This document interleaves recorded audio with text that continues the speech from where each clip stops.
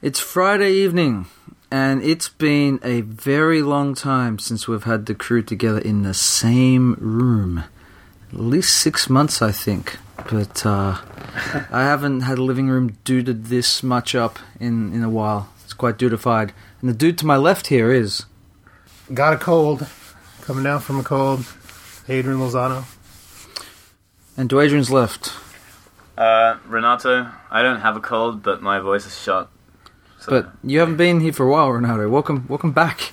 Yeah. You're back. Renato is back. This is the first non-Skype call Renato has been on the cast. In this year?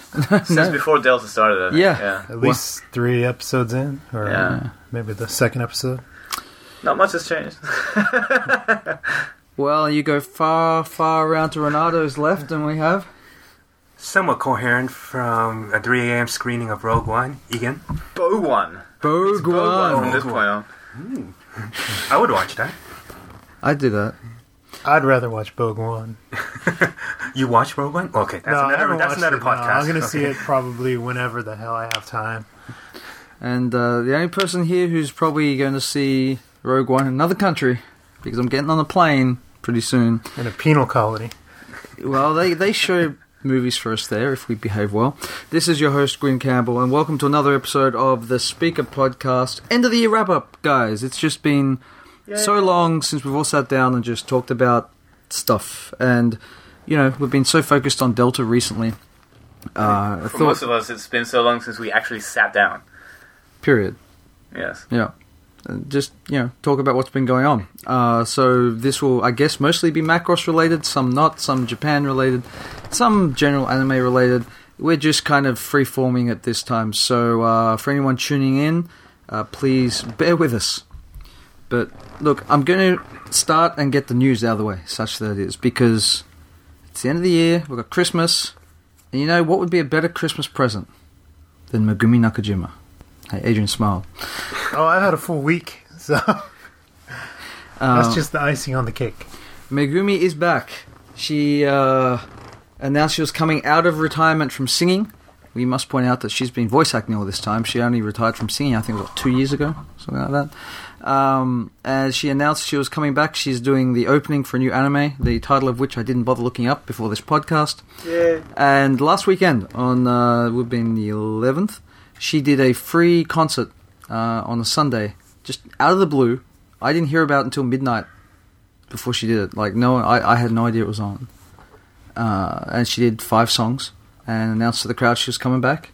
And, said she'd taken a break because she was feeling overwhelmed and had too much work and pressure on her and felt she wasn't fulfilling her goals as an artist. But she's taken some time off and now she's back. Well, I'll tell you who knew at 8 in the morning who went. Who? Well, at 7:30 in the morning, I was on my way to Nettima to do some camera work.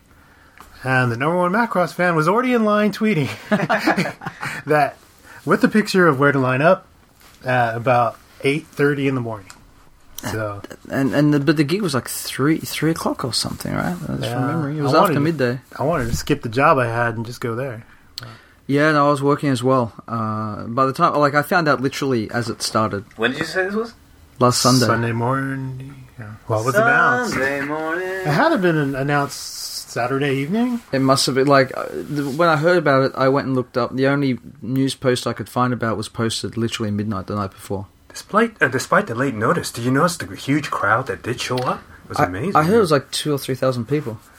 It's good that she's back, and timing-wise, with the 35th anniversary of Macross upon us, it seems very fortuitously If you timed. want to know... I don't think it was a coincidence. If you want to know what anime she's going to be on next, the theme song she's doing is for Fuka. It's a new anime next year from the same manga creator as A Town Where You Live. That's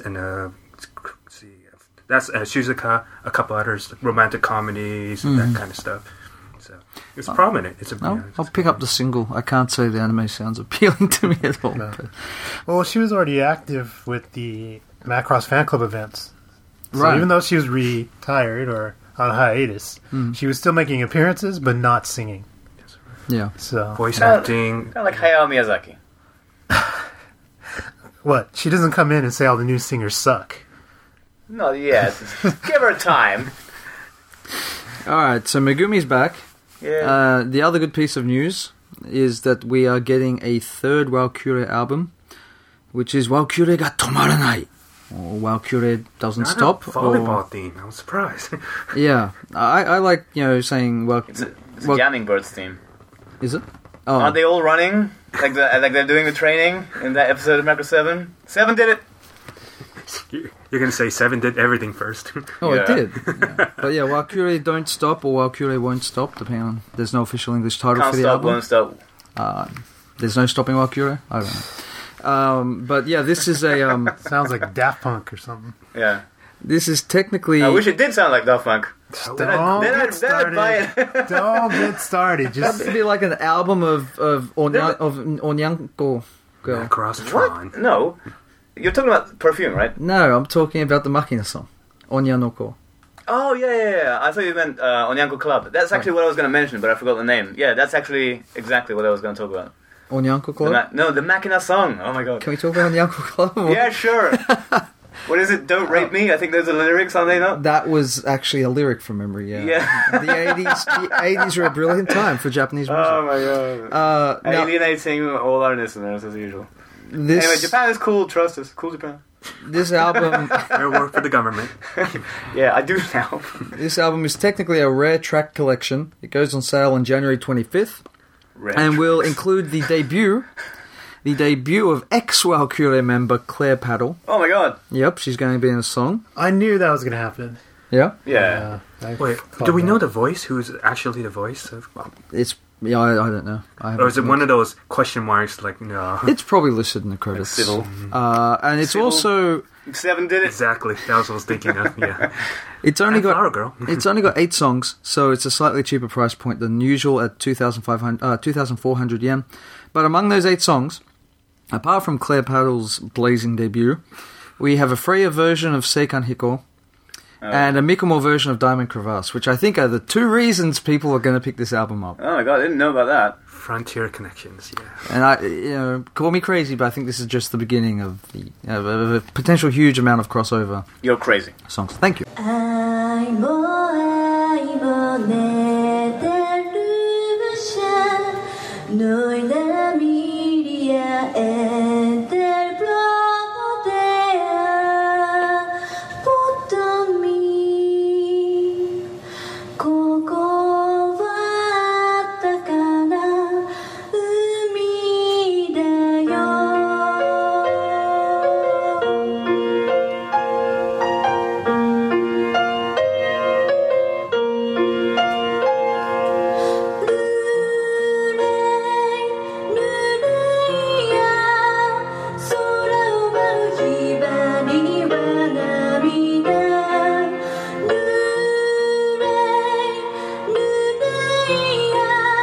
But look, event-wise, just a few minor things I want to put out there, guys. I did... this is going back to July, which shows you how long it's been since we've done a non-Delta cast.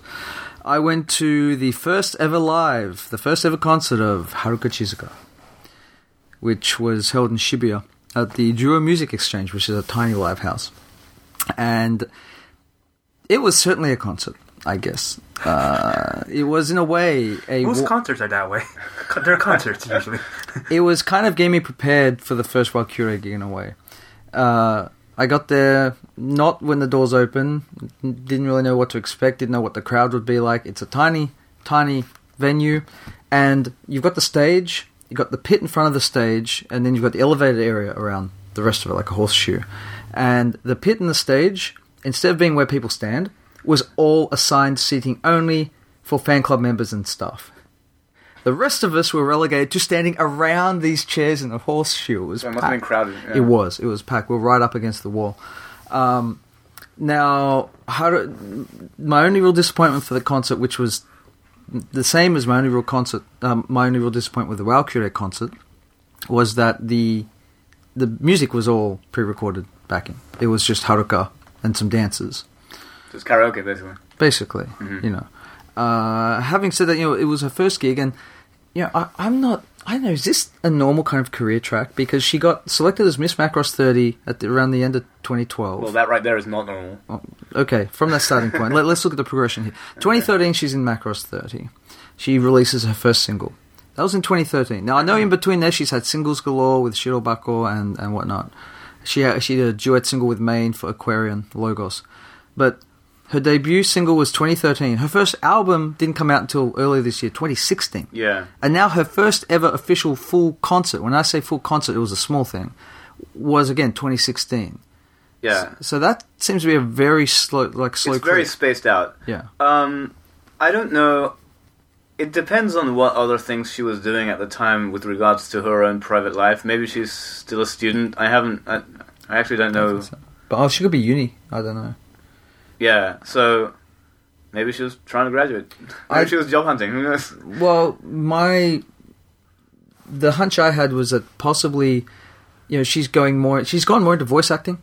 Like she debuted as both a voice actor and a singer with Macross 30, but she got that boost with Shirobako and a couple of other minor roles. Yeah, and she was good. She's following the career path of a voice actress more than say a seiyuu. More than say a singer, because there's a lot of voice actresses that don't get their first full album, first concert until years later. Right. So that's the thing. It seemed a little soon for a voice actress, but late for a singer. It was kind of somewhere weird in timing. between. Yeah. But then again, as you said, Renato, getting your career start from Miss Macross 30 isn't normal by any stretch of the imagination. This concert was her debut live, was called First Try, very appropriate name, and she just released her album, which I believe was called Try, and this gig was basically her doing all the songs from the album, pretty much, which led me to my second somewhat disappointing part, which was only one of her two Macross songs are on that album, which was Planet Cradle, which is the opening to Macross 30. Wandering, which is the ending and the bridge music in Macross 30, was not on the album, and therefore not in the concert, which was a shame. But she did Planet Cradle live with her backup dancers, and it was good. And I've heard her do that live maybe 3 or 4 times now, between Tokyo Game Show performances and fan club performances. But she did everything from the album. And am I the only one here who's heard her album? Yes. Okay. I won't ask anyone their impressions of it. I think it's a great album. There's a lot of 80s and 90s anime music influence in there. Really? Yeah. I might check it out then. There was, some of her songs from Shirobako was on there. There's a song she does called Break On Through, which was on there. She had a double encore, among other things. And one of the songs on the album is called Anata no Haruka-san, so Your Haruka. And the chorus is literally everyone saying, Haruka-san, Haruka-san, not Haruka Chisuga, unfortunately, but close enough. And they all do their towels while yelling out, while singing her name. Do they still do the towel thing? They still do the towel thing. I thought that was... Well, small venue. They weren't selling glow sticks. How big was the crowd? Oh, it was packed, and it was obviously Idol fans, from what I could see. All voice actress fans, I guess. I didn't see many people there I knew from the regular Japanese Macross crowd. Well, then again, she only did one song. But I was impressed at how the crowd, as usual, with larger singers, more renowned singers, they had all their movements down, they were all calling out to her. She performed well. I was flashing back to 2013 when she was first on stage at Tokyo Game Show, and she seemed really... nervous? Very nervous and stuttery, and she was great. She was dancing, she was singing. It was good. Yeah, I remember I saw her through the live stream when she did her debut at Tokyo Game Show, and she was like, even her voice was wavering when she was performing, not just when she was being interviewed. But yeah, I remember she got better because we saw her, didn't we? Somewhere. Was she at the crossover live, or was that before Macross 30? Like the second one. I don't think she was at the crossover live. Well, I mean, yeah, like I've heard her sing at several venues, like 1 or 2 songs. Yeah. But yeah, look, I hope she'll be at the next, hopefully, crossover live, whatever it is, because Macross 30 definitely seems to have a fairly lasting legacy in terms of characters. Well, next year is the 35th anniversary, and we know that Megumi's back out of retirement, and we know that Mariejima is coming for Super Robo Spirits. And The only one that we know, only two we know might not be there would be Tomo Sakurai, I guess. Well, she But she doesn't wouldn't sing sing anyway. so- That's on occasion, and possibly the Macross 7, also Kia Kajura. Yeah, Possibly. for adult. Otono Adult circumstances. adult circumstances. Actually, Tonight. see, Renato, I think the fact that Mari's come over for Super Robot Spirits again this year kind of makes a crossover less likely to happen unless they time it to coincide with her August trip she always does. Because normally she makes one trip a year in August. August. It's not even August yet, and you got that joke in. Whereas this means she'd have to make 2 trips already, potentially a third if the crossover is in between them. And if they did do a crossover live, I'd expect it to be summer, but yeah, we'll see. Either way, Haruka Chizuka, it was a good gig, nothing mind-blowing, but Macross 30 Music Live is always fun. そうそうより大変です連呼されちゃ恥ずかしい嘘本当はちょっと嬉しいのあえいうえお気持ちいい癖になる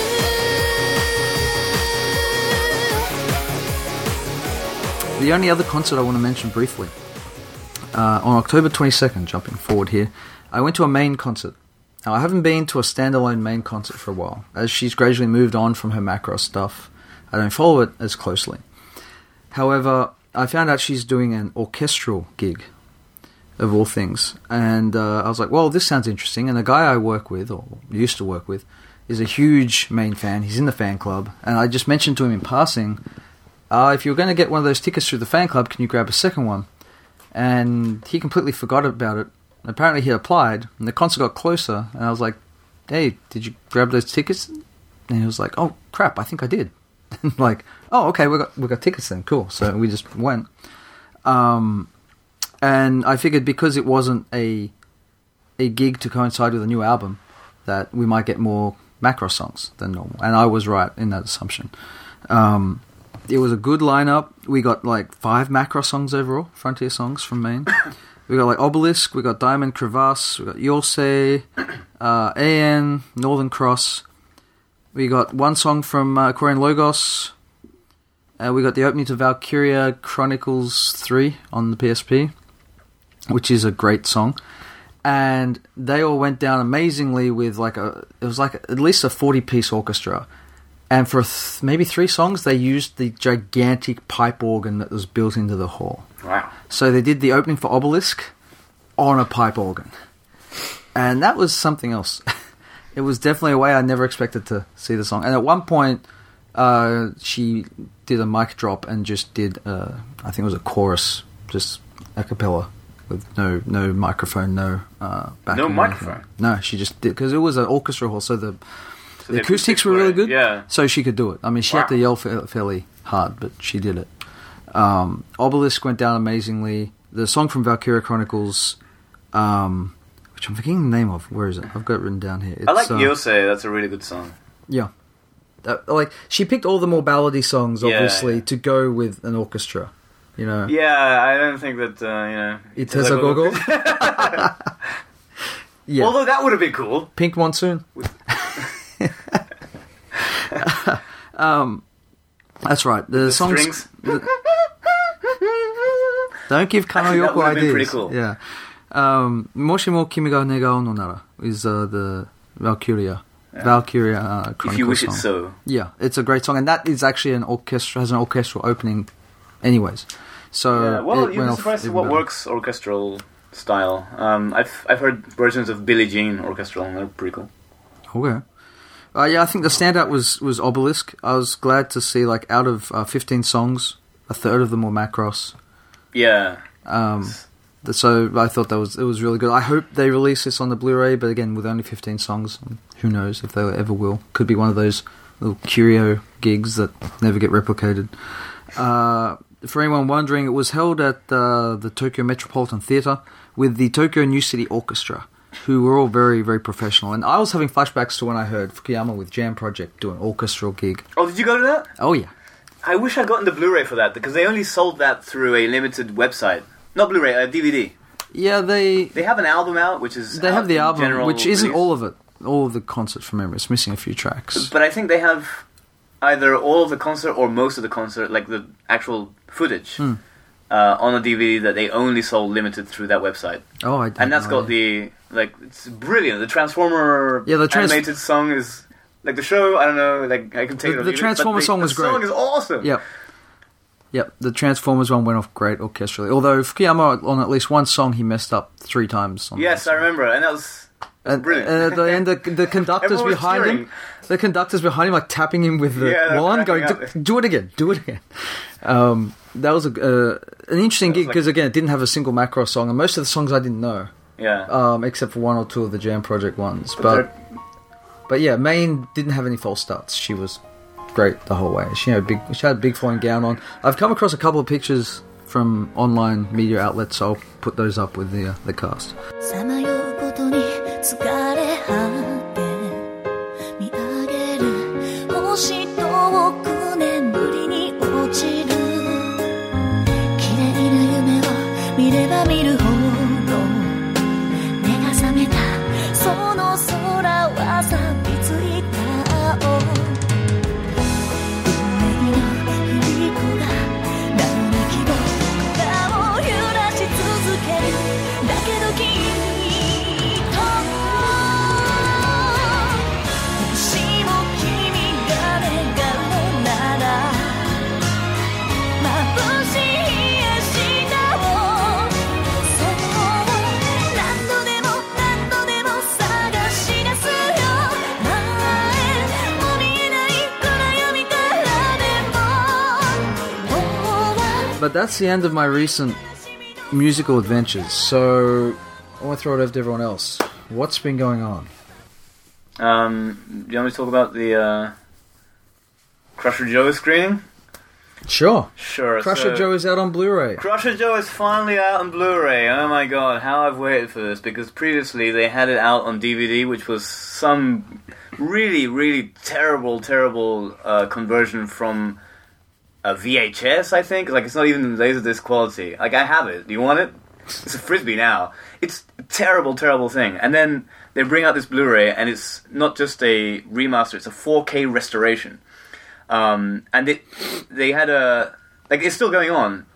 Throughout this whole month, every Thursday, they have screenings at Toho Cinemas in Shinjuku. If you're in the area, go check it out. The one with the huge Godzilla, 1-to-1 scale Godzilla, or whatever it is. And it looks fantastic. Mm-hmm. And I know Adrian's going to say that film is boring. He's like, it is! Alright, I get a boring I get film. it, I get it. I mean, But just the visuals alone is worth the admission price. like, And the movie starts off, it looks great. Yes. After a while, it's just like, okay, it's polished, it looks great, and it just gets boring until the Dirty Pair cameo. And you like perk up for Are a you bit, kidding me? and then you get back down. And then the movie's over at some point. no, I mean, it's like... The first time I saw it, I rented it on a VHS. And I was like, when does this movie end? Like, we were watching that thing for hours and hours and hours, and we're just like having conversations and like not following the plot at all. But it is a brilliant work of animation. Right? Yeah. So if you're watching it for the effects and all that stuff, you're not going to be disappointed. But they threw everything in there. There's so many crazy things. For example, every mecha design is by... Well, not every design, but most of them are by different designers, and every alien design is by a different designer as well. And some of them are crazy people, like Otomo Katsuhiro, director of Akira, designed an alien. Takemiya Keiko, the writer of Terae, Toward the Terra, she designed an alien as well, and like it's really crazy.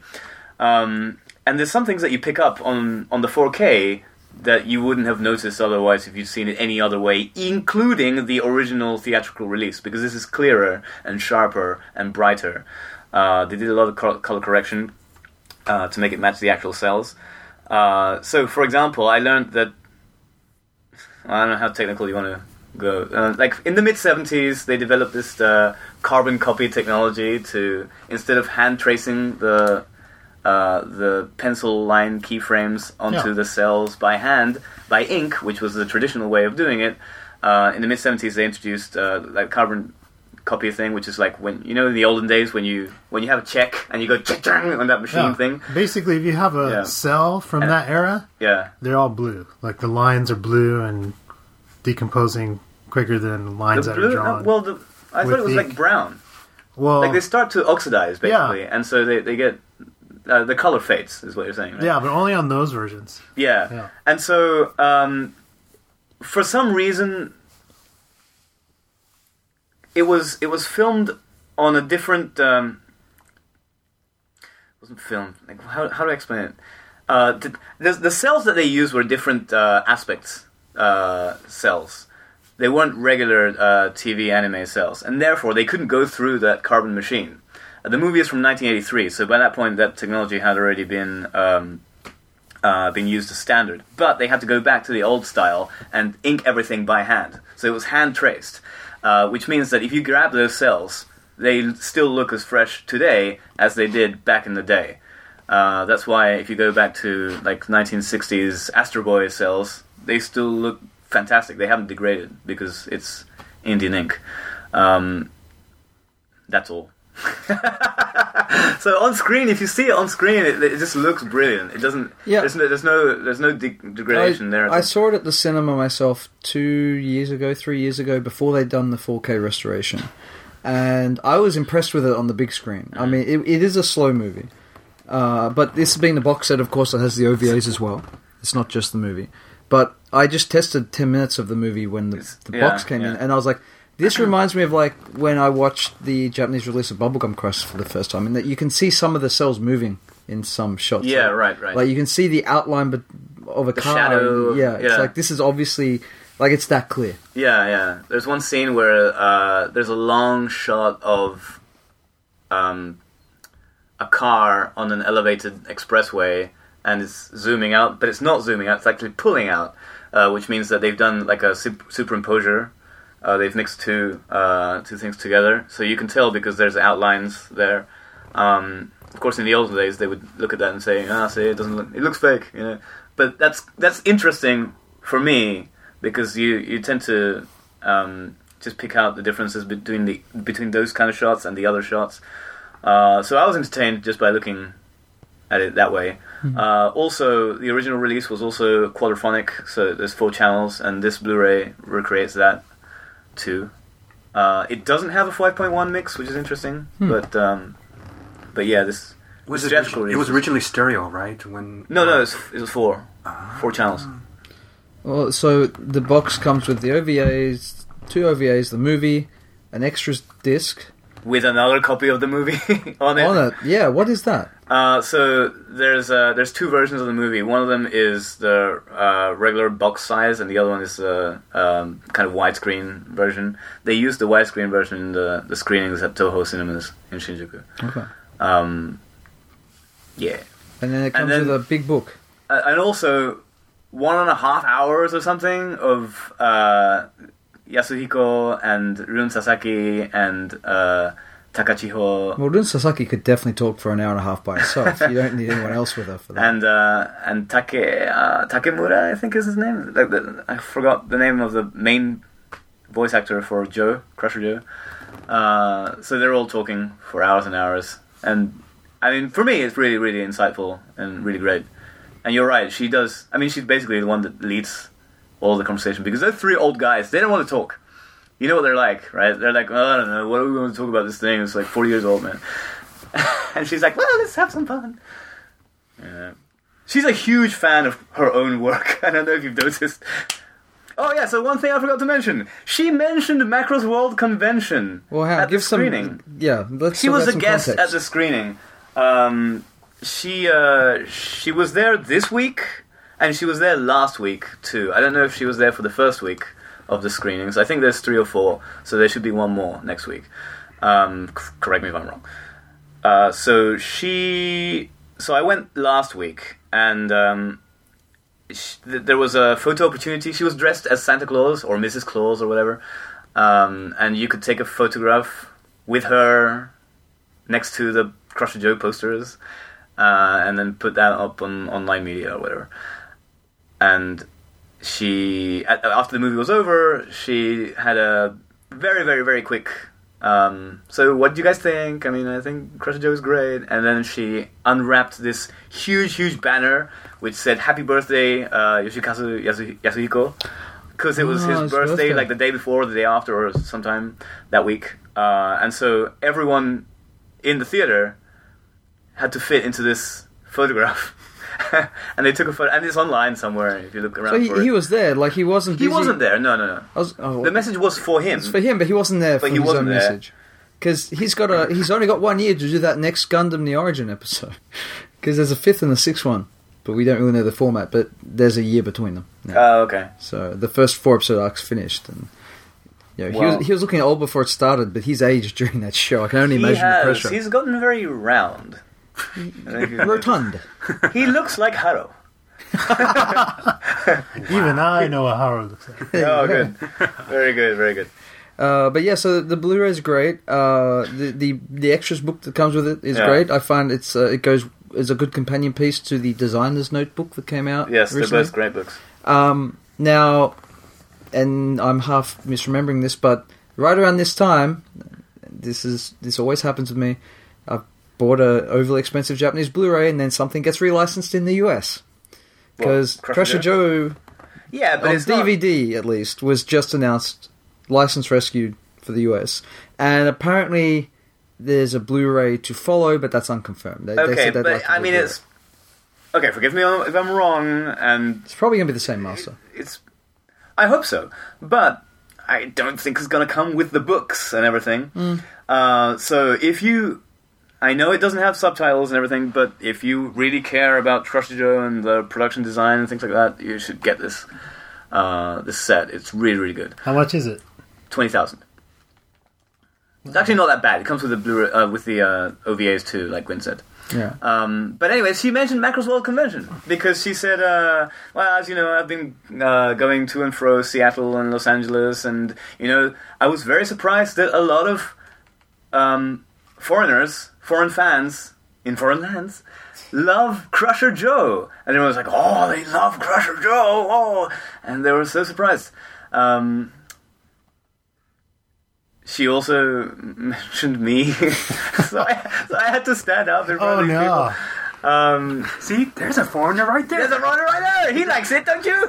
And you weren't wearing your SpeakerPODcast hoodie, damn it, Ronaldo. No, I was not. I had come straight from work. I didn't even think I was going to make it. I rushed from Yokohama just for that thing. But it was cool because people noticed me then, someone came up to talk to me afterwards, and you know who it was? It was Takayama Tsutomu, the voice actor, not actress, for Hibiki Kanzaki from Macross 2, who was guest of honor at, or just guest, I don't know.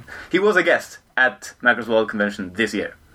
Via video. Via message. So he said, hey, so how did Macross World Convention work out? And I'm like, I didn't go either, man.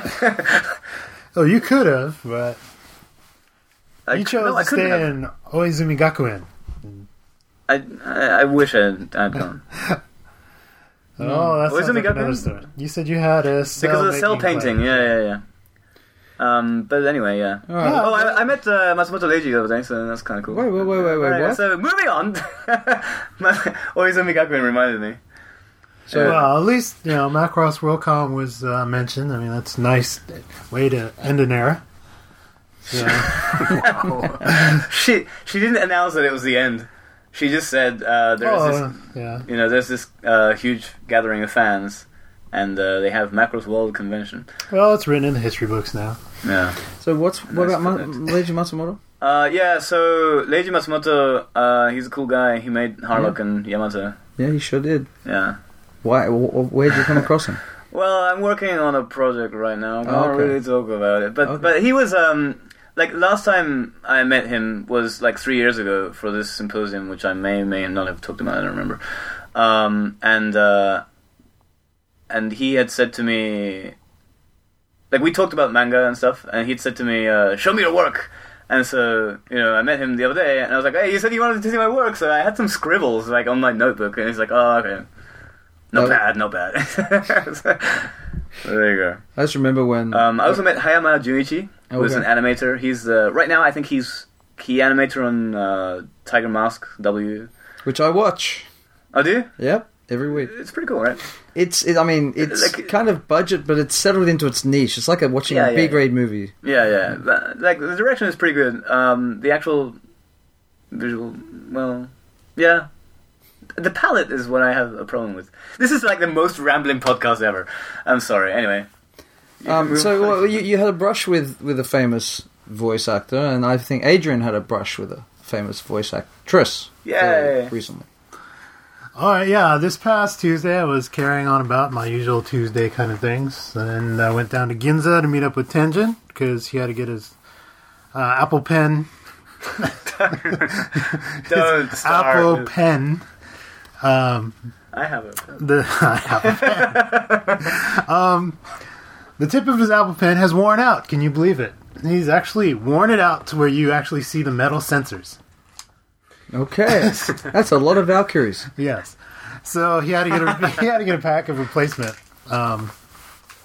tips, and we were in Ginza, and he said there was somewhere else he wanted to stop by, which was a you call it Shodo calligraphy exhibit. It was a gallery by the producer of Sakura Wars, and that is Hiroshi Aoji. I want to see that. Yeah. So they're friends, and so it wasn't like Sakura's artwork or anything. It was just kanji, different types of kanji, different types of brushes, and it was in Ginza, so it was, highbrow. And we were in there, and we got to meet, met him, talked to him. He was explaining all the different artwork, and a couple other people came through, but we were on our way out. And on the way out, Tenjin looked at the sign-in book, because when you came in, you actually had to sign in with the brush. Mm-hmm. Oh, that's cool. So I had to do that for my first time. Wow. And it was kind of cool, because it was kind of like being in Japan for like 1 week, and saying, arigatou gozaimasu. Oh, Jozu. You're so good. You're so good. So yeah, everyone like read it. Oh, you're so great. You're this is the first time you used the brush. I'm like, yeah, it's like, you're so good. This is like perfect. It's perfect. I feel like a tourist. Yeah. But then they're talking about like, oh yeah, when you actually first learn, you have to just draw 3 straight lines for 3 years. Yeah. Until you move on. I was like, yeah, it's a bunch of BS. Yeah. No, the most difficult thing is to draw a straight line. Yeah. The kanji for 1, which is just a straight line. Yeah. His instructor was saying they do the 3. Mm-hmm. So he noticed the name of the book. And he's and he ran over to somebody, and it happened to be Hidaka Noriko. And who might that be? Well, I mean, she has an extensive career, but if you are a huge Southern Cross fan, raise your hands. Anyone? No? She debuted as a voice actress as Musica in Southern Cross. Wow. I actually did not know that. Yeah, well, according to Wiki, she did. Oh. I still don't know that. Let's ask Wiki Sensei. And she was also Akane in Ranma 1/2. She was the older sister in Totoro. But most importantly, she is Noriko from Gunbuster.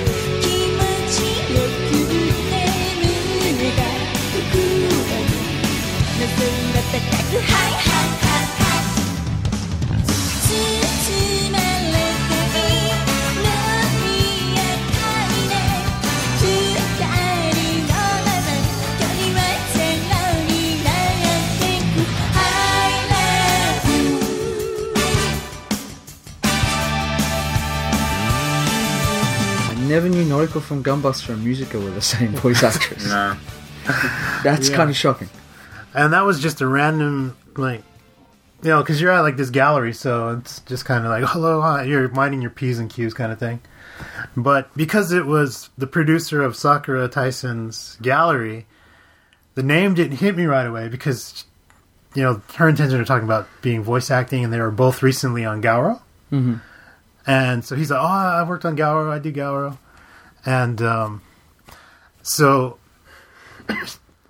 because it was he had worked with her on Sega, Sakura Tyson. Mm-hmm. She's all, I was in Sakura Tyson 3, Erica. I was like, oh yeah, okay, I knew who that character was, long hair. And because I used to have the Dreamcast. Mm-hmm. But it wasn't until after we left, it was like, oh my god, that she was Noriko. Then I would have geeked out like hardcore and asked for a picture or whatnot. It's probably a good thing you didn't know then. Yeah. But Tenjin was like, she is like top list Seiyu. And I was like, I believe you. So that was this week. The guy's name Oji Hiroi. So if you ever want to see his works out there, not just Sakura Wars, but like you were saying, calligraphy, a lot of stuff. He's called a multi-creator, just like Shoji Kawamori. What's the name Kawamori goes with? His Vision Creator. Vision Creator. Amazing stuff too. It's a very small gallery. It's free, but it's amazing stuff. Yeah, at least it started this week, and it's going to the 18th. Yeah, and you never know. That's like tomorrow. It's Sunday.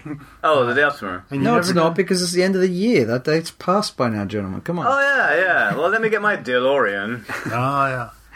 Dad. Oh, I went to the Back to the Future event as well, and I'll talk about that later. Sorry, please continue. Well, yeah, you go to those kind of events that have nothing to do with anime, but they have to do with people in the industry. You always meet people. Yeah. There's a tiny addendum. Yeah. A few weeks before that, we were at a friend's barbecue, and a voice actor turned up by the name of Chafurin.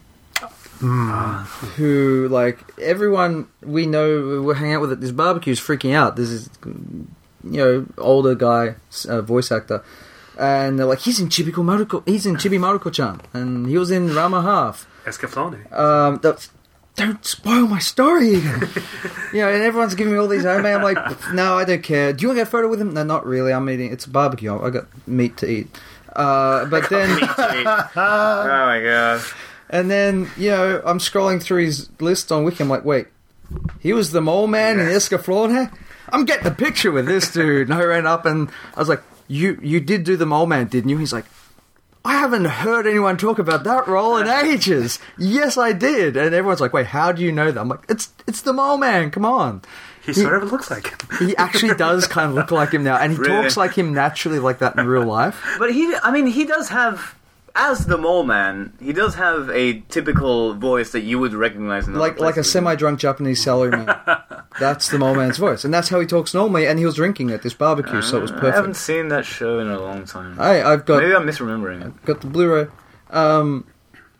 So, Adrian, you got a follow-up to that, I believe. Not a follow-up, but the week before, because it's the end of the year and everyone's doing the Bonenkai end of the year parties. Mm-hmm. This is my first year going. You went last year. I went last year. You've gone before to the Buichi Terasawa's Bonenkai. You've never been before? No, I never went until this year. Oh, really? I went twice. Not this year, unfortunately. I couldn't make it. Buichi Terasawa being the creator of Cobra.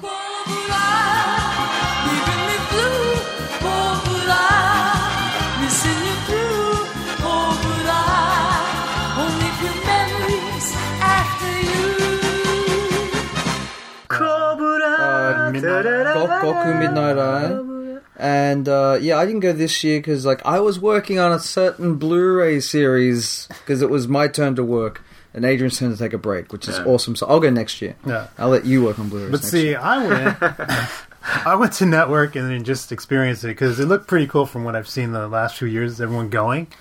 But I took something special because, you can bring stuff to sign. Mm-hmm. And I won a bunch of stuff. I won a signed art card and, you get the little goodie bag. But I brought with me an original TV version Poppy Turtle. Wow. Toy. It's case fresh. It's right over there. Right behind the vacuum machine. Is it a turtle or a tortoise? It's a turtle. Turtle go. Yeah. So I brought that to get that signed. and I got it signed, and everyone in the place was like, I was holding it, would stop me like, "Oh, where'd you get that? That's like so rare." Yeah. And it was pretty good. I mean, give a lot of good food, alcohol. The people that showed up are mostly in the anime industry, manga industry, but ran into somebody that's in neither industry, which happened to be a Japanese AV star. Was he dressed in the catsuit? And... No. No, She a friend of ours went dressed as the animal girls from Goku Midnight Eye. Right. With the laser in the mouth. Yeah. She went as that. But no, I went there, and I actually saw a couple other... There was a few other foreigners there, maybe like 2 or 3. Yeah, because he's pretty... Yeah, he's really big in Europe, much like Matsumoto Leiji. And it's actually people I've seen over the years that kind of started getting... They weren't... like in research, but they actually started by proxy selling stuff. Okay. And they've gotten into jobs, whether it's toys or localization. And for some reason, everyone there that was foreigner all said the same thing. "Hey, how's it going?" No, pretty good. Yeah, I didn't know you knew anybody here. I'm like, "Oh yeah, I know some manga kind of." They all said, "Did you see that Hitomi Tanaka's here?" And I was like, "What?" "The AV star." So like, all foreign guys, all the foreign attendees that I talked to, they all pointed out that there was an AV star in the room. Wow. Yeah. What? This is a great How podcast. telling. Yeah, They're trying to fight the stereotypes of foreigners in Tokyo, aren't they? it was pretty interesting that was the main topic after introduction. Wow. And also some manga artist, I don't know who that is. He's over there in the corner. Like they all got their picture, with Terasawa. Yeah. Because he's sitting in the middle of the room, and you get up, take a picture with them. But that was like their main thing. I went and got a picture with Hitomi Tanaka. And everyone's like, "Where is she?" "Over there." And then you go over there and like, "Oh, hi, hello." And like she speaks English. And she would just be like, "Yeah, I don't know anybody here." Well, knowing what Terasawa's like, and how he loves bringing as many ladies to his parties as possible, I'm sure that's how she got an invite. Yeah. You know, he started off as a shoujo manga artist. Silence. Would love Put to that see into some of that perspective. artwork there. Can you imagine that side by side with the other stuff he has done? I mean, it's not unheard I of. mean, this is a man No. who's famous for drawing butts and then somehow putting a figure around the butt, He started off as a shoujo manga artist, and they kept sending him away. They were like, "You're no good. You can't draw shoujo manga." And he's like, "Well, why not?" And he's like, "Because you don't understand how women think." Probably got a point The editors basically said, True. "Yeah, start again." And it's like, "I'll just think like a man." And then he was successful for the rest of his life. There you go. Moral of the story. That was a great, interesting night. Got to meet and network with a lot of new people for Cool. next year. And the week before that, I didn't meet anybody special, but I went to dinner with some friends, and we're all at this bar where you're sitting at this real narrow bar. We're sitting at this narrow bar, right? Yeah. And it's like me and these 2 other friends. We're just sitting there talking, but the way we had a seat next to each other at this bar, and on the other side is people facing you. And this guy comes up, sits across from us, and he comes with this girl. And he had been in his 50s, and she had to be like 20, 27 or whatever. I like him already. And we just kind of noticed him, like, oh yeah, older guy, younger girl. And she was like he was the talking one, and she was everything was so not this name. I was just like, oh god. I'm just like, all right. He gives her a gift, and I'm just sitting there going, guy must be rich. I'm like, lucky guy. And we're all just kind of like talking, and we start like doodling on paper, right? And Paper and napkins? napkins. We just get like a napkin, and I start drawing a VF2, VF1S head, and I messed up. My friends all, "What are you drawing? A toilet seat?" And I was like, That's literally what was said. No, that was a VF2SS, right? No, I was VF1S. I was drawing a VF1S, and I drew the head too long, so with the 2 like turrets going up, it looked like a toilet seat. Yeah. So I was like, "Oh, never mind. I'm gonna start over," and I did it. From the visor up instead. You're going to the head. Yeah, so I start with the head, then the body or whatever. And then as we're all talking, all of a sudden the guy across the table with the young girl is all telling her, "That's the VF1X. That was Fokker." And then he starts talking to us. And I'm like, yeah, like, we work with this property and doing stuff, and he's like, oh, wow, talking, and then the girl's like, oh, I only know Frontier. And then he's like, oh, you don't know this? No, I know Cheryl Nome. I like Cheryl Nome. And so they get this young girl dating this older guy that is their first time talking Macross. Yeah. And the show that transcends space and time. And generations. And then, Brings people together. So it was this weird conversation. Yeah, and I'm the only one that could talk to both of them because I showed her my phone case. I'm like, I got Cheryl Nome on my phone. And like, so I got something to talk to him about.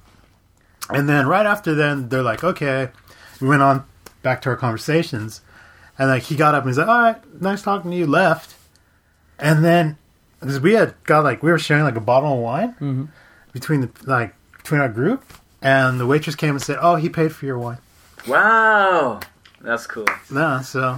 But you didn't know if he was an industry guy or anything. I don't think he didn't introduce himself as anyone in the industry. He just watched the show during the original airing. Oh, okay. Yeah, and of course he saw Do You Remember Love? Yeah. And he knew there was like some other stuff, but his time was that. Yeah. But he remembers it. And he saw that I drew it, and he's like, oh, you're such a good drawer. You draw really good. And I was just like, it's just a napkin, and I'm drunk. But hey, now you got free wine out of it, so... Yeah, so it's been an interesting 4 weeks since I got back from being in the States. So, so one thing that I think at least more than one of us have been to would be what was it called? The Mega Hobby Expo? Or is it? But I wasn't here. You weren't No, here. I was here. I just didn't go. Okay. So I went. Egan, you dropped by. That's right. Yeah. Renato, you didn't drop by it? I have no idea what you're talking about, sorry. Egan, tell Renato what we're talking What about. is it? Every year, Mega Hobby, which is one of the many Bandai Group companies that does toys and game machine prizes, they do an event over in Akiba, the UDX building, showing off their upcoming year's products. And one of the things they showed off, but are planning to sell by limited order, is something that you're going to be picking up. Right, well, first of all, this was November 26th. It was over in Akiba at the UDX building. And normally, like, the only times I've gone in the past, Adrian's recruited me to help shop for people because they have event exclusives. This time, they didn't have any event exclusives for sale because normally you have to line up from like 6 or 7 in the morning to get one of these exclusives, and it was freezing. I'm like, I wasn't going to do that. I got there well after the doors open, and there's no one there. Like, well, there's a few people in there looking around, but it's relatively empty. And it's because they had 1 or 2 exclusives which they opened up for sales online from the day of the event, and then they ship in February. One of which was, and I'm going to get this, it's a Midnight Smoke SDF-1, which was this kind of, it's a reissue of the Mega House Cosmo Fleet SDF-1, which was a great little toy. Yeah, I have one. It's pretty cool. But then this is like a kind of semi-clear, smoky It's basically color. Nemesis Prime. If anyone is Yeah, but at least it's of the right version of the Shattered TV glass. show. Yeah, but they had some... There was... It's like ultraviolet. If you're trying to black light on it, to light up kind of thing. And they also Something like say that Oh, there's stickers, under nighttime, yes, it's also glow in the dark as Glow in well. the dark stickers so too, black light if you want special glow, but also glows in the dark without it. Mm-hmm. Yeah, it looks kind of cool. I'm still debating whether It's or original, certainly. I like change from the norm. not... It's Not like we're overcrowded with SDF ones or anything, though. But not necessarily with the TV series version. That's No, true. yeah, that's kind of cool. I'm just wondering where the inspiration for this thing came from. It's like, The only why... thing I could think Money. of is if it was done in a different way, it would have been like, you remember, even though it's from the movie, when the opening sequence coming out of the shadow. Yeah, so you're saying it should have been black, but with little red accents and things like that? And people would buy that, wouldn't they? Maybe, yeah. Like, there are people who are buying the model kits from that just came out for the movie version and doing some wonderful work with it with lights and fiber optics. Yeah, I mean, that's one thing that we could talk about. Adrian and Egan and I went to here downstairs. They had this show with all these model kits that had Doroof. Doroof? Okay, well, just say this was the real only thing, Macross thing at the Mega House. That's right. They had it there. Is it Mega House or Mega Hobby? Oh, Mega Hobby, sorry. But the toys by Mega House, right? Yeah. So it was, except they had this awesome new upcoming Moriyuki figure from Yamato 2199 in a nose art Yes. figure, which is like, you know, for Cheryl and Ranker, they did figures of nose art. And isn't that how you always thought of Moriyuki? Like, I'm getting this figure. Anyways, Dorov, which, Dorov. Take it away. Well, I mean, I don't know how often they do it. They do it. Like, Adrian's probably more well versed than I am. They just have dioramas and things, which are this time they're all lit up with fiber optics. Well, not so all every of so them. often, There are always most of them. people who do them. Yeah. No, but this time that was a kind of a theme. That they would mostly have lights, and every hour or so, I guess they would turn off the lights for about 5 or 10 minutes, and it looked really cool, especially the cool. Jurassic Park. Yeah, diorama. that guy does something special every year. Mm-hmm. I think last year they had the same guy had a thing where there was just a little peephole, and you look in it, and it's the scope of from the Gundam, from the original Gundam, and it moves, goes toot toot toot toot, it locks onto the char. I mean, and that's really cool. Like the idea. Yeah. The imagination that you would need to have to plan out something like that is really cool. Most people would just stick with just doing some fiber optics. Guys like that, lights, sounds from the original anime or movie, animatronics, basically moving stuff. Yeah. If they ever do like a miniature Disney World, he would be the Imagineer they would call upon. Oh, that's what they didn't have this year. Last year. The dream catcher with Figment. Yeah, last year. Journey into imagination. They had the whole rescue island for Thunderbirds. And everything worked. Wow. Like, it actually came out from under the pool and everything. It was like this whole mountainside. You know, if Cowboy ever came, that would be the thing he'd be geeking out of. Because as a kid, Thunderbirds was his thing. Yeah.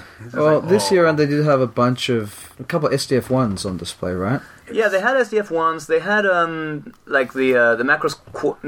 What's the one from Delta? Elysian. Oh, the tiny one. Look how much they got the lights in there. Yeah, but it was pretty cool. Literally, that Elysium came out like 2 weeks before the show. That was amazing. They'd taken the Min-Mei model kit that recently came out. Max Factory. And put There's it a on scene in the movie when she first rises up in the stage ready to belt out the finale song. And belt out of okay, yeah, she's like a lounge singer. Who knows? Okay, and then the display and the stage below her is translucent, and it glows out the UN Spacey symbol. That person was able to recreate that as a model. It was just kind of amazing. Gwen, you have to put up those photographs now. They're already up.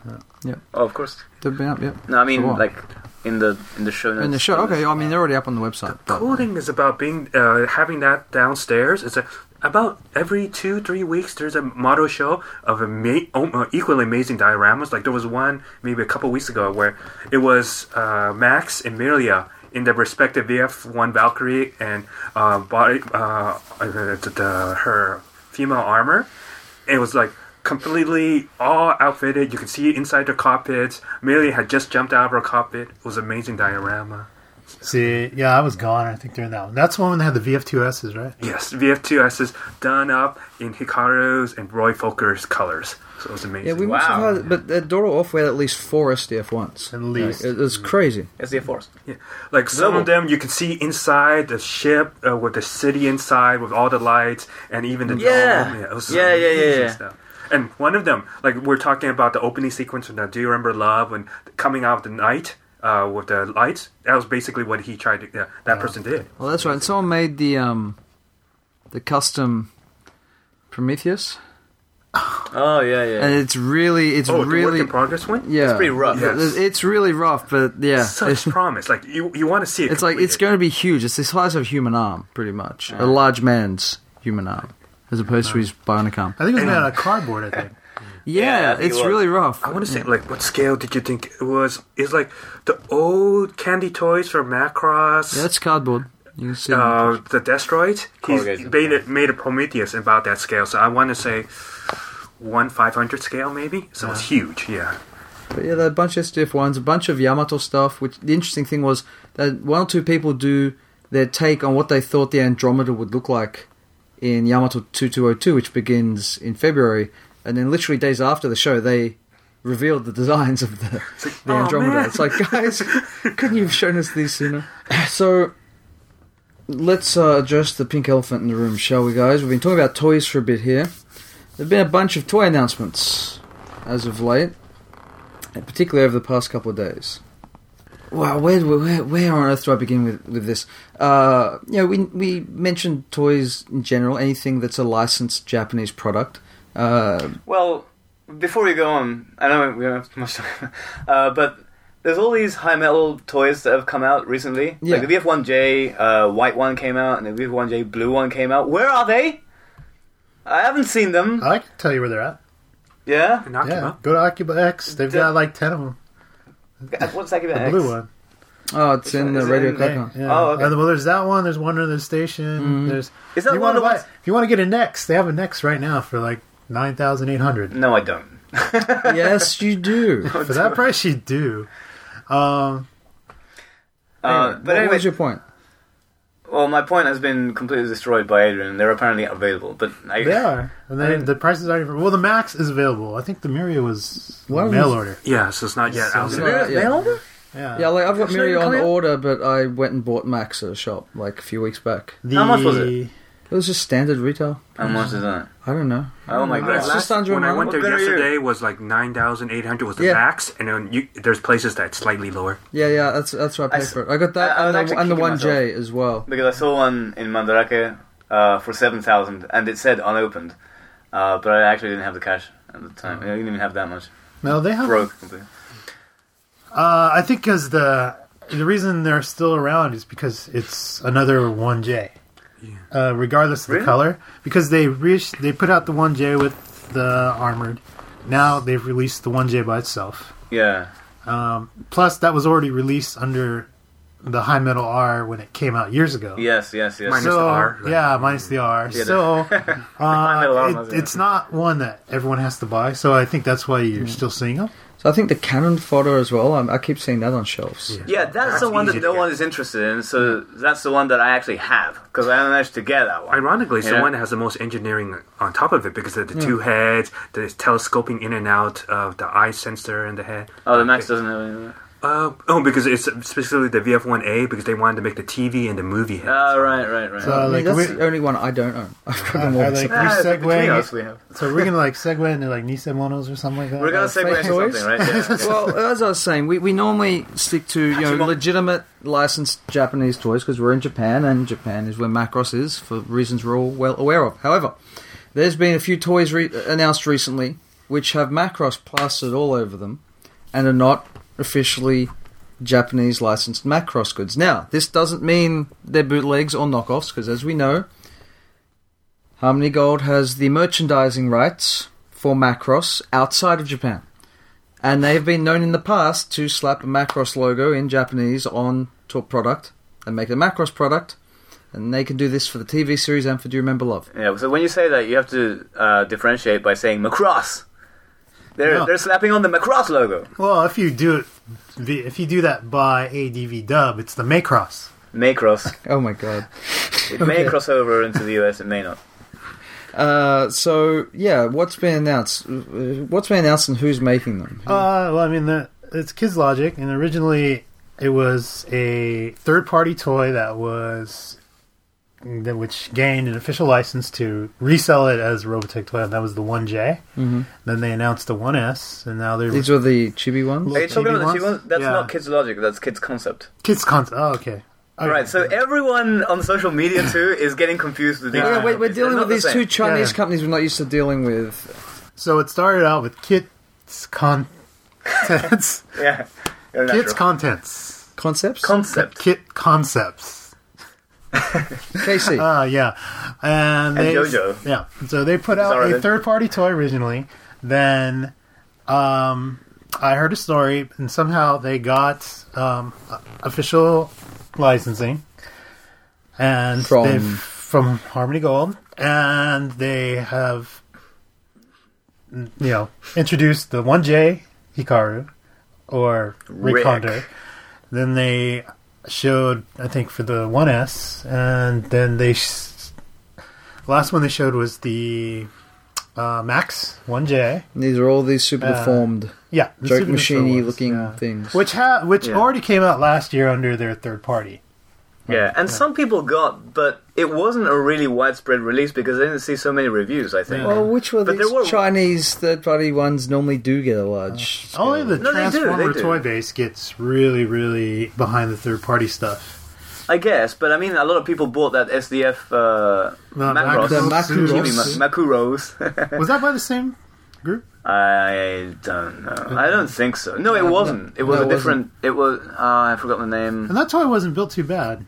You know? No, people like it. Yeah. Yeah. But again, even that toy is not Officially Big West licensed. licensed product. And then as of recent, they put I think it was during Tokyo Comic Con. We're on our way to Tokyo Comic Con, and you're sharing me the announcement for their 1-3000, something like that, SDF1 TV version, the Robotech one we all know and love, which is not the one we all know and love, because it's actually based off of the Hasegawa kit, which is a kit bash of the Do You Remember Love kit that they do have licensing for. They went to Big West and said, we want to put out a Macross class cruiser with Daedalus and Prometheus. Can we get the licensing? And that was sold as a limited. So it's not the TV version, because it's it not has the movie version either. It's not the movie version, not the TV version. It's their own original take on a Macross class cruiser. When you say they, right now you're talking about Hasegawa. Hasegawa. Right? Yeah, this So is Hasegawa got licensed to make their own original Macross class cruiser with Daedalus and Prometheus. And this was a model kit But- that had Tengen artwork on it. Yeah. Yes, and but it's they one call of, it the movie edition on the product, correct? Yeah, on the Yeah. product it says like, if I had it, it's like movie edition with Daedalus and Prometheus. Yeah. Because I've got in my room. Is that what it says? Yeah. Oh. On the box? Yeah. Oh, wow, okay. So it's not anything you saw in either the series or the movie. It's And Macross that's- the first. Yeah. basically. And that is exactly the one that Kit's Logic, is that what it is? Kit's No, you're Concept. mixing the Kit's book. Concept. It's exactly the one Kit's Concept said is the one everyone's been waiting for, which is not actually the one from in STF Macross or Robotech. Right, so to summarize, summarize. they ripped it off of Hasegawa. Off of Hasegawa. Okay? Like, you can't, I mean, there's no nice way of saying it. Yeah. It's a huge coincidence if it's anything other than that. And I'd actually say they probably got the Hasegawa kit and scanned it. Oh, wow. Yeah, because that's the other thing. They're, Egan's face right now. I'm not saying Disgusted. they did. I'm not saying they did. I would just say logically. Kids logically. Kids logically. That, Don't confuse him anymore. No, okay, I'm sorry. It Kids Logically is a different it company. could be a scan, because I mean they're It's a scam, definitely. they're definitely pumping stuff out, because I mean within a week and a half, 2 weeks from that, they actually had announced this. They had already announced the figures, the 1/6 scale figures, which at another convention they've been pushing the Hikaru. Then they recently announced the Max. And But then the Hikaru that looks- is Kids Logic, though, isn't it?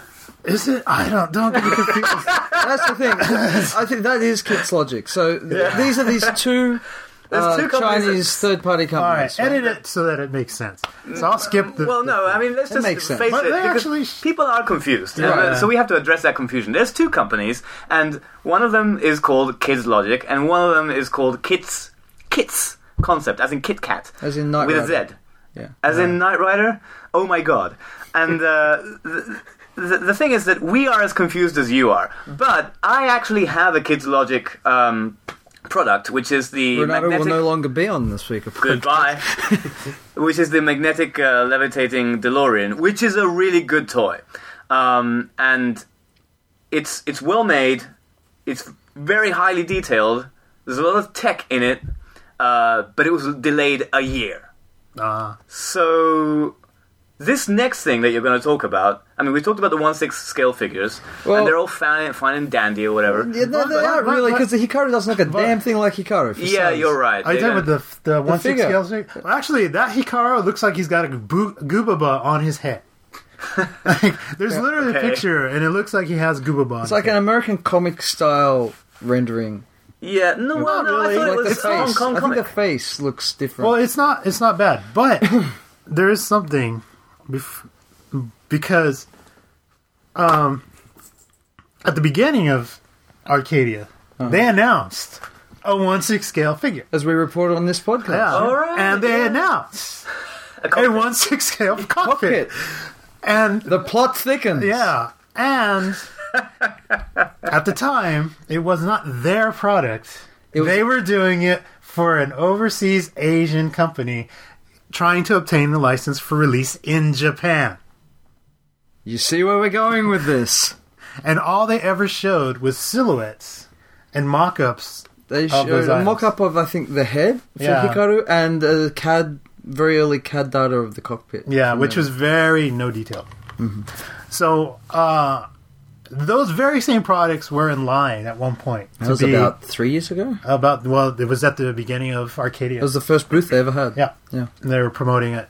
So, two very similar products were being up for license approval, and they pretty much just disappeared.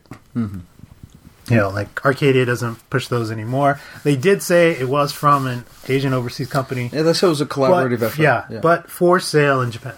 Right. So, but we still haven't said that there is a 1/6 scale cockpit by Kids Concept. Oh shit! By Kids Logic. Jesus Christ!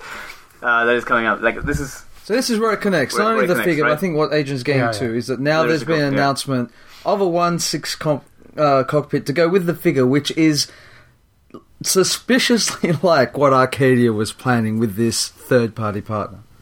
So how much? What else do you know that you can say? Well, because I know there's the confusion with the names Of the companies? you of mean? the companies. Yeah. And I believe the thing I had heard, I think it's about Kit's Concept, is because I believe it had something to do with the 1Js, is that they did go as far as try to get the licensing through Toynami. And for whatever reasons, whatever those reasons were, it was a no-go. And they still went after licensing by bypassing Toynami and going straight to Harmony Gold. Because Toynami, from most people's understanding, has the international toy license. Like, you have to go through them. But apparently they went straight to Harmony Gold, and being that Harmony Gold honors all contracts, and they still figured out a way to have to give them a license outside of the grasp of Or what the contract of it. yeah. So apparently, from what I heard, certain agreements were arranged, and basically Asian market exclusive only, and Robotech online store only. No US. Just that's why usually you're seeing like available in Asia Right. or exclusive to the Robotech store. So yeah. So this cockpit, I guess, to go back to it briefly, it's this huge 1/6 scale cockpit with immaculate, ultra detailed detailing on the inside of the cockpit. Yeah. Buttons galore, LEDs galore. Apparently the monitor is actually a tiny LCD monitor, Yep. which can play footage.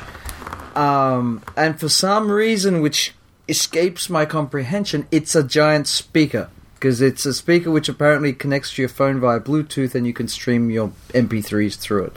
So the actual stand, Of the Robotech base music. of what this Stage fright. depends on what region you're in, I guess. Well, they're pushing it as a Macross product. There's official branding in Some- both. It yeah. depends Oh, on the really? flyer you Yeah, look at. yeah. So this is why I think the original Arcadia partnership theory has merit. Well- because I don't think that you put that much money into it, that much detail, unless you're trying to get past the Japanese licensor, because they're so strict on that Now, stuff. don't get us confused, or don't be confused that Arcadia is working with them. Oh, no. It's more of, it was something in planning at early stages and was dropped. Yep. And we're not saying they're connected. We're just saying that there was the exact same products. It's a heck of a coincidence. Yeah. Those products were... Well, there's a lot of coincidences in this episode of Macro Speaker Podcast. It's all in who you know. Like, if I had to take all those pictures and put them online, I would have never known all this. And so the price of this cockpit, whatever name it comes out under, is a whopping $1,300 USD. Yay! Wow. Wait. How much? $1,300 American. I'd rather have a gun pot. Did you not know that? Like, no. Really? Really? Yeah. Well, That's the only thing I do know about it. Oh, wow. So I'm also wondering who this third party is trying to target, because Robotech fans, from what I know of them, there's a larger international market there who are used to lower end, slightly cheaper toys, whereas Macross collectors tend to go for high end adult collectibles. Yeah. But maybe they've saved up a lot of money on the toys that they haven't been getting. I don't know. But there's one thing you have to understand: like Robotech and Macross are very popular in like Hong Kong, Asia, and there's a lot of money there. And they're also popular in South America. Yeah. Not much money there. But like recently, where ReedPop has been having their Shanghai Comic-Con, their Beijing Comic-Con. When the Beijing one is just kind of spreading it, but the Shanghai one is, from what I've been told, that's a show. The attendees are people that like to spend money. Yeah, like that's not a Comic-Con kind of thing. And this item, this cockpit's limited to 500 pieces. Yeah, so they'll probably sell them. Yeah. I mean, it looks good. I mean, I was surprised that it went from 3D data to having one. I think it was 3D data, and I saw pictures of them putting it together, and then it was on display. Yeah, well, if you look closely, they have all these rough lines, so it looks 3D printed. Yeah, like they printed the pieces out individually. So I guess So there's no knocking the craftsmanship behind any of these products. For the record, I think it looks awesome. It looks really cool. Yeah. I guess, my stance on it, and I do agree with you, Renato, but, being my podcast, I guess what I want to definitely put out there on record is knowing where this license is coming from. It's an awesome looking product, but, everyone be aware of where this money is going if you are to buy this $1,300, because it's not going to not a cent goes to the creators of the design or to Big West or any of those guys. No credit for the designers will be on the actual, the original designers will be on the packaging.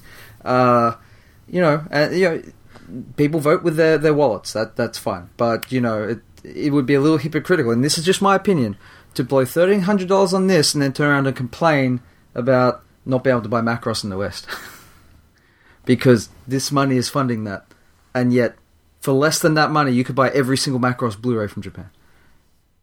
That's just my stance. I'm not saying that my opinion reflects everyone else here, but that was my take on that. I don't have an opinion so severe because, again, people that want to do something have to go about it, whether they have to move to another country or,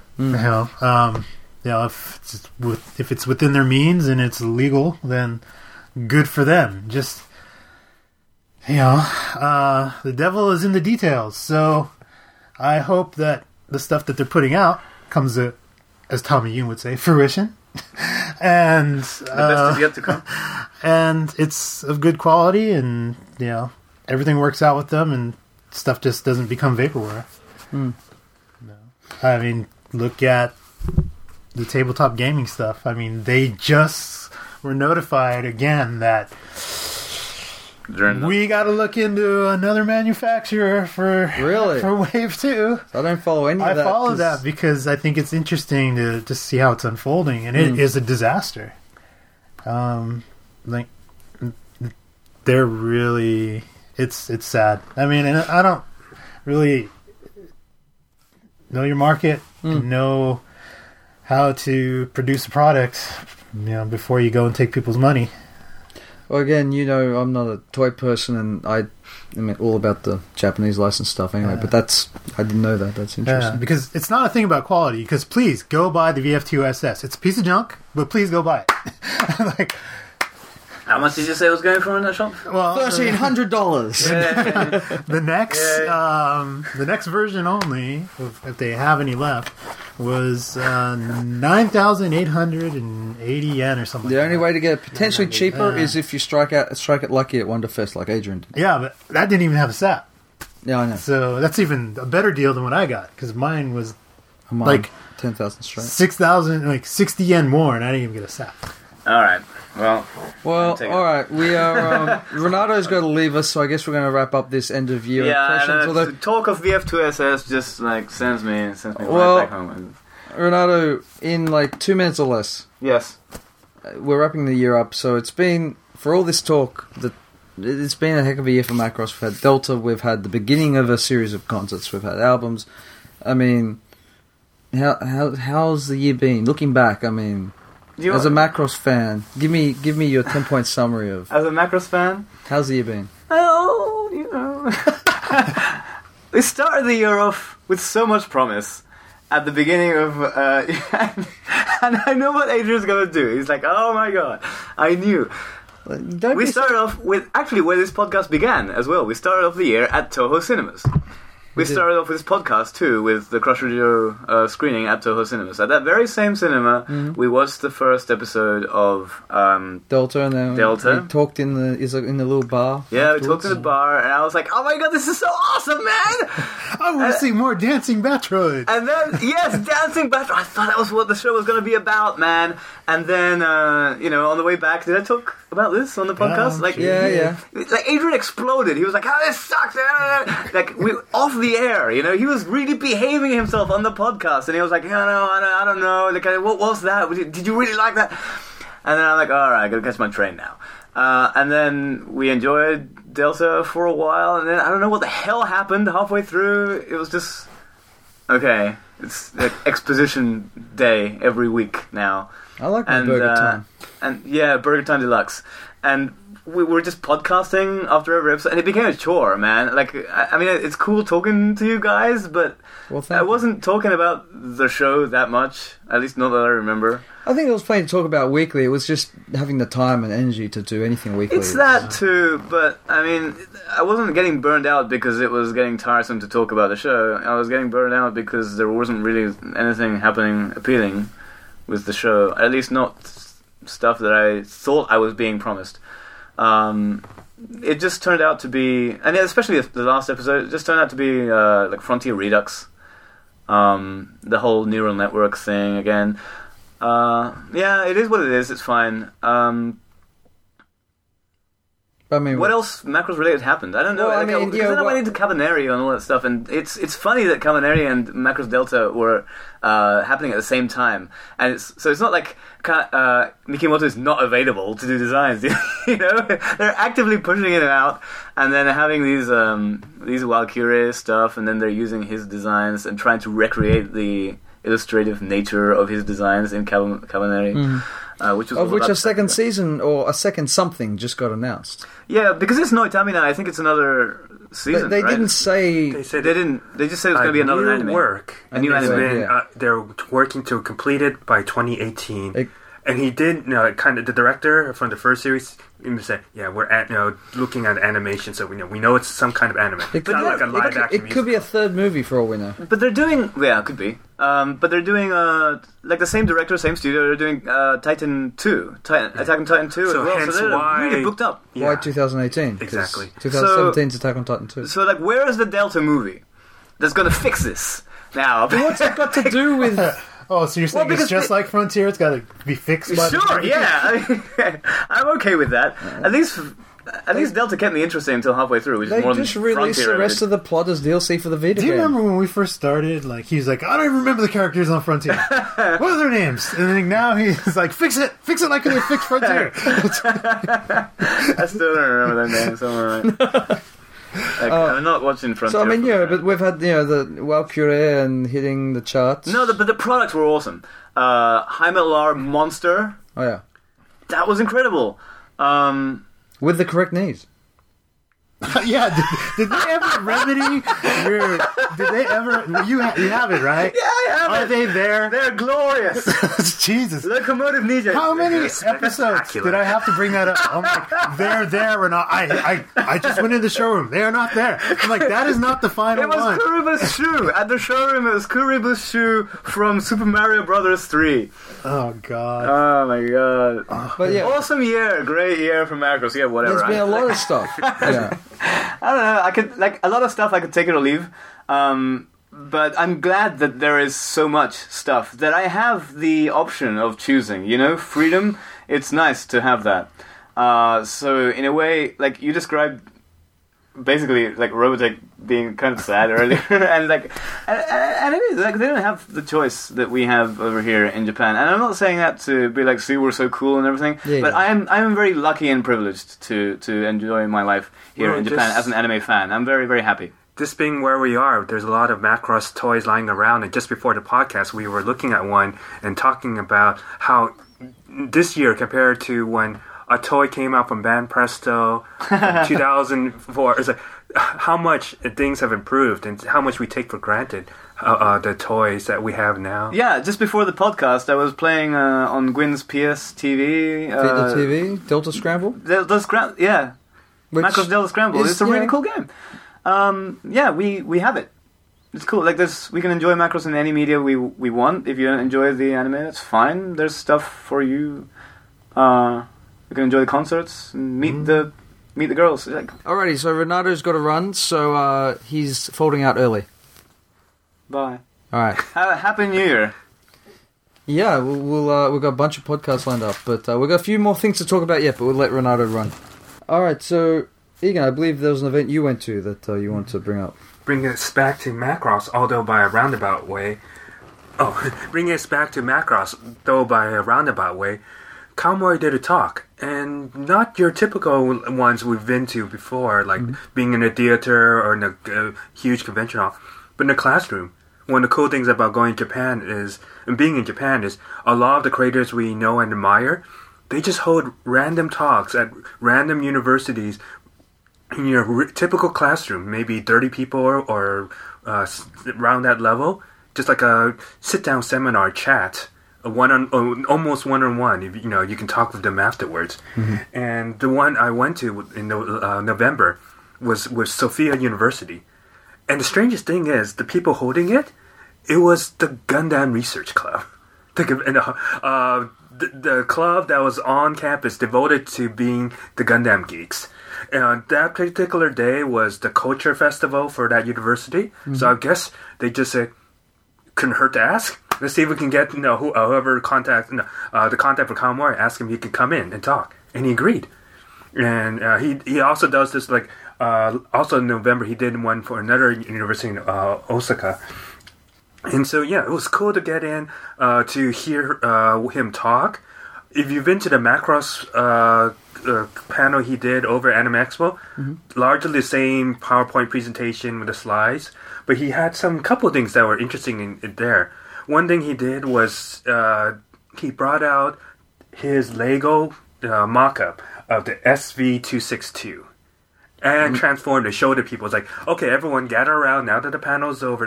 You want to see, let me bring this out, no pictures, and I'm going to have anyone take So in other pictures. words, the Draken. Yes, the Draken. He brought it out, the original prototype he created out of Lego, and showed it does transform all three modes using just regular Lego parts. There wasn't any special pieces that he added on or doohickeys or kit bash. It was all done with Lego parts, roughly the same size as you would see the Bandai DX one that we're about to see next year, and showed how it transformed, how he's able to do that unique body twist, so you can have the arms right in the middle and come out on both sides when it's in Gerwalk mode or Batroid. And he used he talked about how he explained how he used Legos from way back, starting with the Verse Valkyrie, and he still keeps each and every one of his Lego mock-ups over the years. Well, I know that when we saw him down in Takarazuka, he had the 51, I think Yes. it was, with some cardboard editions, and the 25. That's what's amazing about the ones he's able to do it without some of the kit bashing. For the 51, you could sort of see why it needed the kit bashing because of how intricate it is. But it blew me away. He had everything mocked up on almost as complicated the Draken, but all with Lego parts, things you can buy. We were joking about how they should do an official Lego kit. Because they've been trying to do that, and there's a bunch of plans online, from people who do it on their own.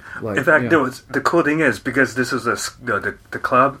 There was a guy who brought in his own Valkyrie mock-up to have Calamari look at, and Calamari was not only looking at, but was criticizing. Oh, you could have done this with this joint that they now have. Really? So it's because he geeks out on Lego because it's how he develops and designs his stuff in 3D. Mm-hmm. He has his not CAD drawing, his pencil. He uses the graph paper. Mm-hmm. He showed us some of the graph paper drawings he did for the various Valkyries.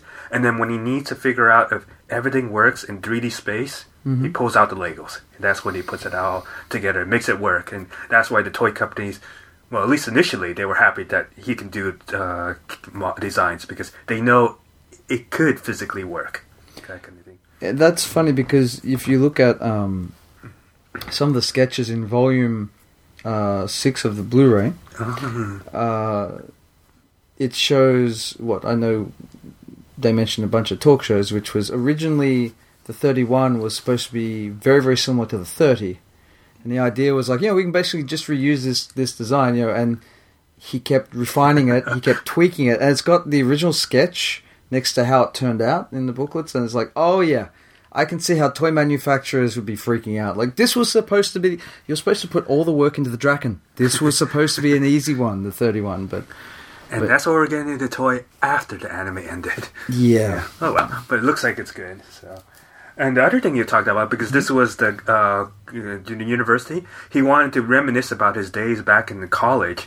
And it's because this is the Gundam club. I was in my KO University Gundam club. That's how I got together with Mikimoto and some of the other creators of Macross. And back then, it's what did you guys do? Were building models? And no, we were into this club we created before there was even Gundam models. We were excited about the TV series, and the Gundam models had been made and turned Gundam into the phenomenon it is. So what he said they did instead was they got airsoft guns and they were running around campus with cardboard armor. They built armor out of cardboard with shields and whatnot, and we're geeking out all over campus. These are the future Macross creators that we now know as being the people we look up to. They were once, university kids running around their hallways. Hearing that story, I'm getting flashbacks to the airsoft segment of Otaku no Video. It all makes sense, doesn't it? Because that's what those, we were said before this podcast, Macross the movie was the anime made by Otaku for Otaku. It was the turning point, whereas Gundam Yamato was still trying to aim for the mass media people who are watching on television. Macross was slowly leaning towards creating for the subculture people who becomes part of the culture themselves. They wanted to make something for themselves. This is what they came from, the Otaku no Video generation. It is a shame there are no pictures allowed of that Lego Draken. I do have pictures of when people brought the creations to show Kamori. The terms of respect. I want to show you what I can create based on what you inspired me to do. It's like Renato showing Leiji Matsumoto his scribbles.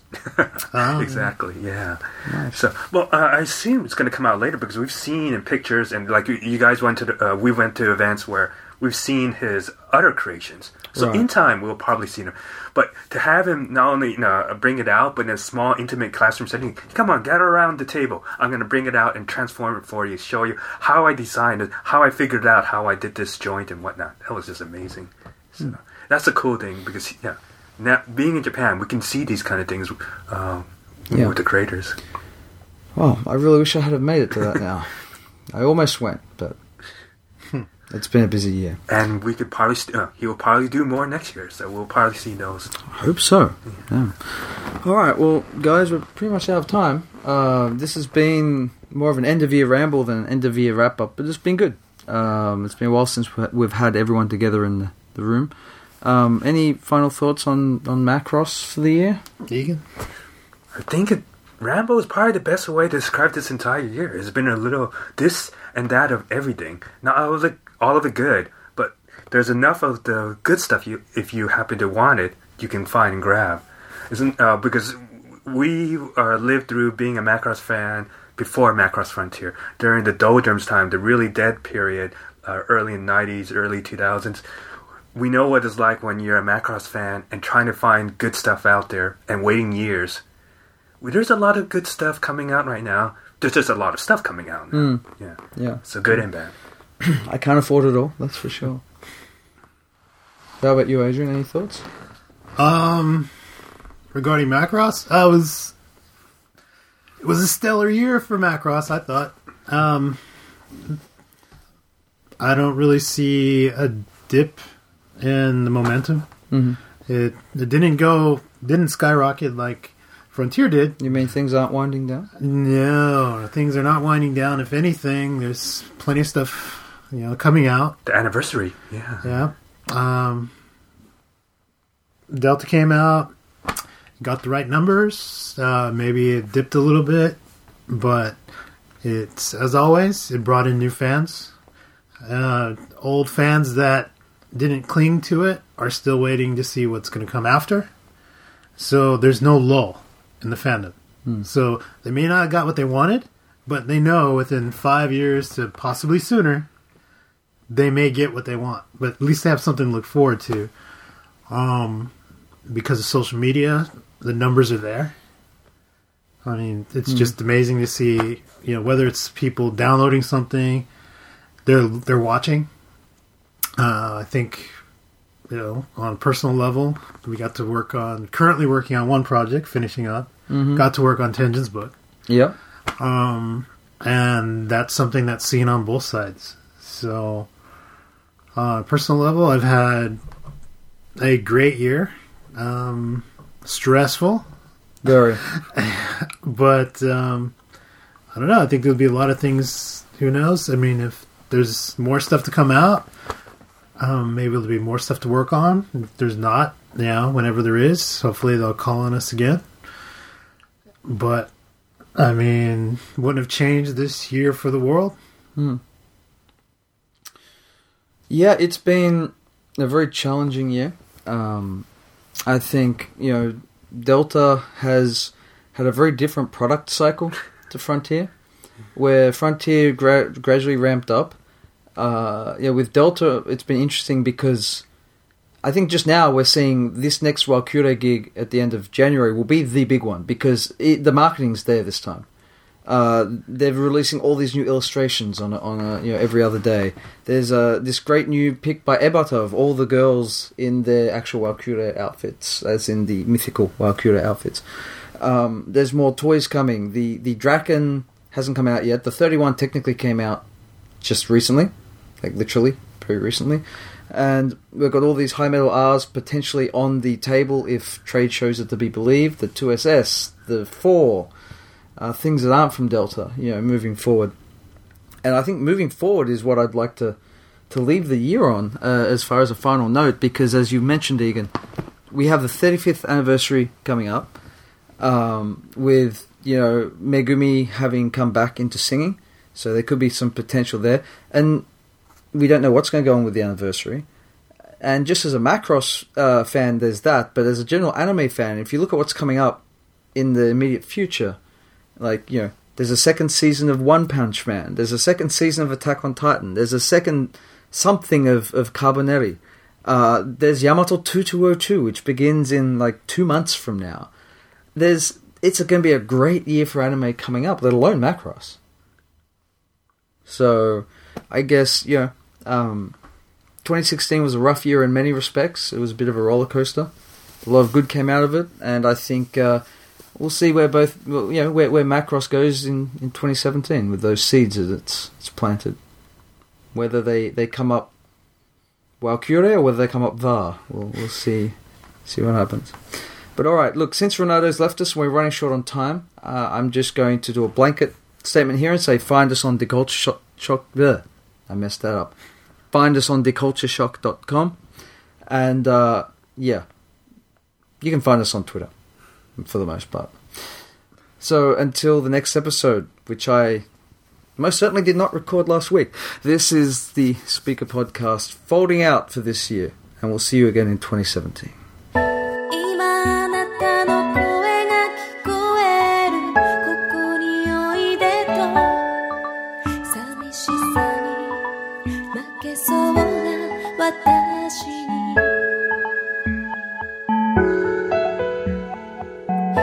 今あなたの姿が見える歩いてくる目を閉じて待っている私に